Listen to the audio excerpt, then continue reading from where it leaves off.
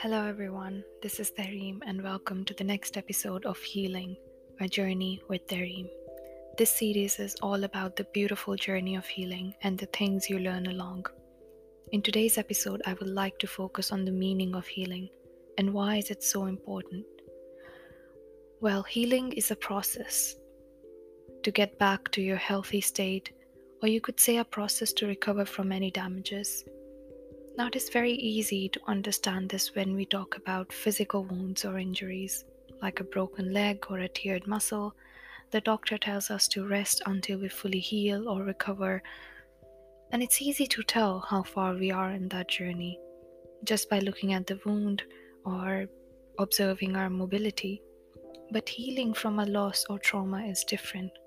It is hard to explain and even harder to specify where exactly do you stand in that journey because you yourself don't know and you can't show it to people around you. So, why is it important to heal after a loss or a trauma, you may wonder? Just like you require healing to fully function properly in case of physical wounds, you need to heal emotionally to move forward with a healthy mind. Healing, as I said earlier, is a process. Now, there isn't any set order of the different stages you go through, neither a set period of time, as everyone is different. For example, even if two people had the exact same injury, they both might take different period of time to heal because everyone's level of tolerance and body is different. In the same way, we all have our own emotional levels and temperaments, and that affects our time to heal. The very first thing you might experience after a loss or trauma is shock and numbness. It is the stage where you do not feel anything at all, nothing good or bad. This might last for a week or two before you start seeing the realities around you. In that phase, you might fluctuate between different emotions: hurt, anger, frustration, fear. Remember, this is your journey.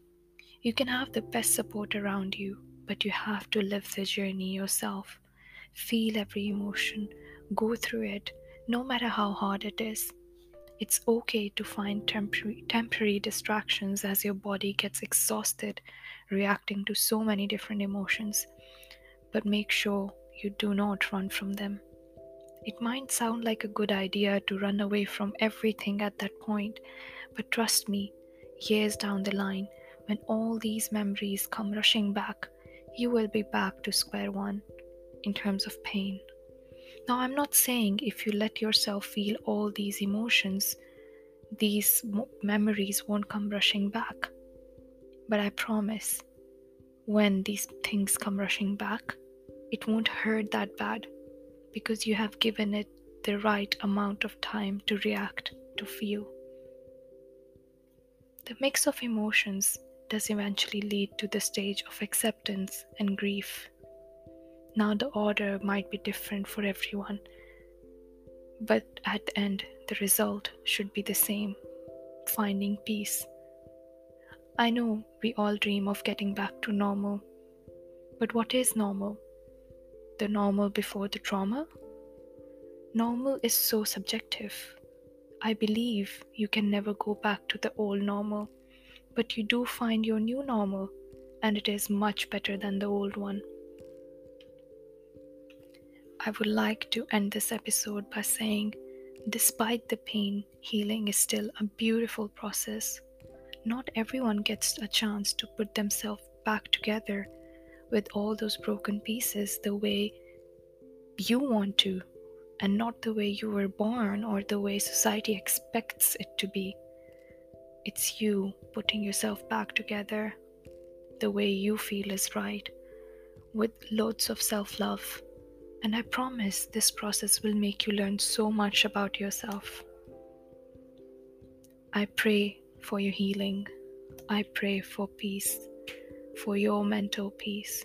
Take care until we speak again. Thank you. Bye.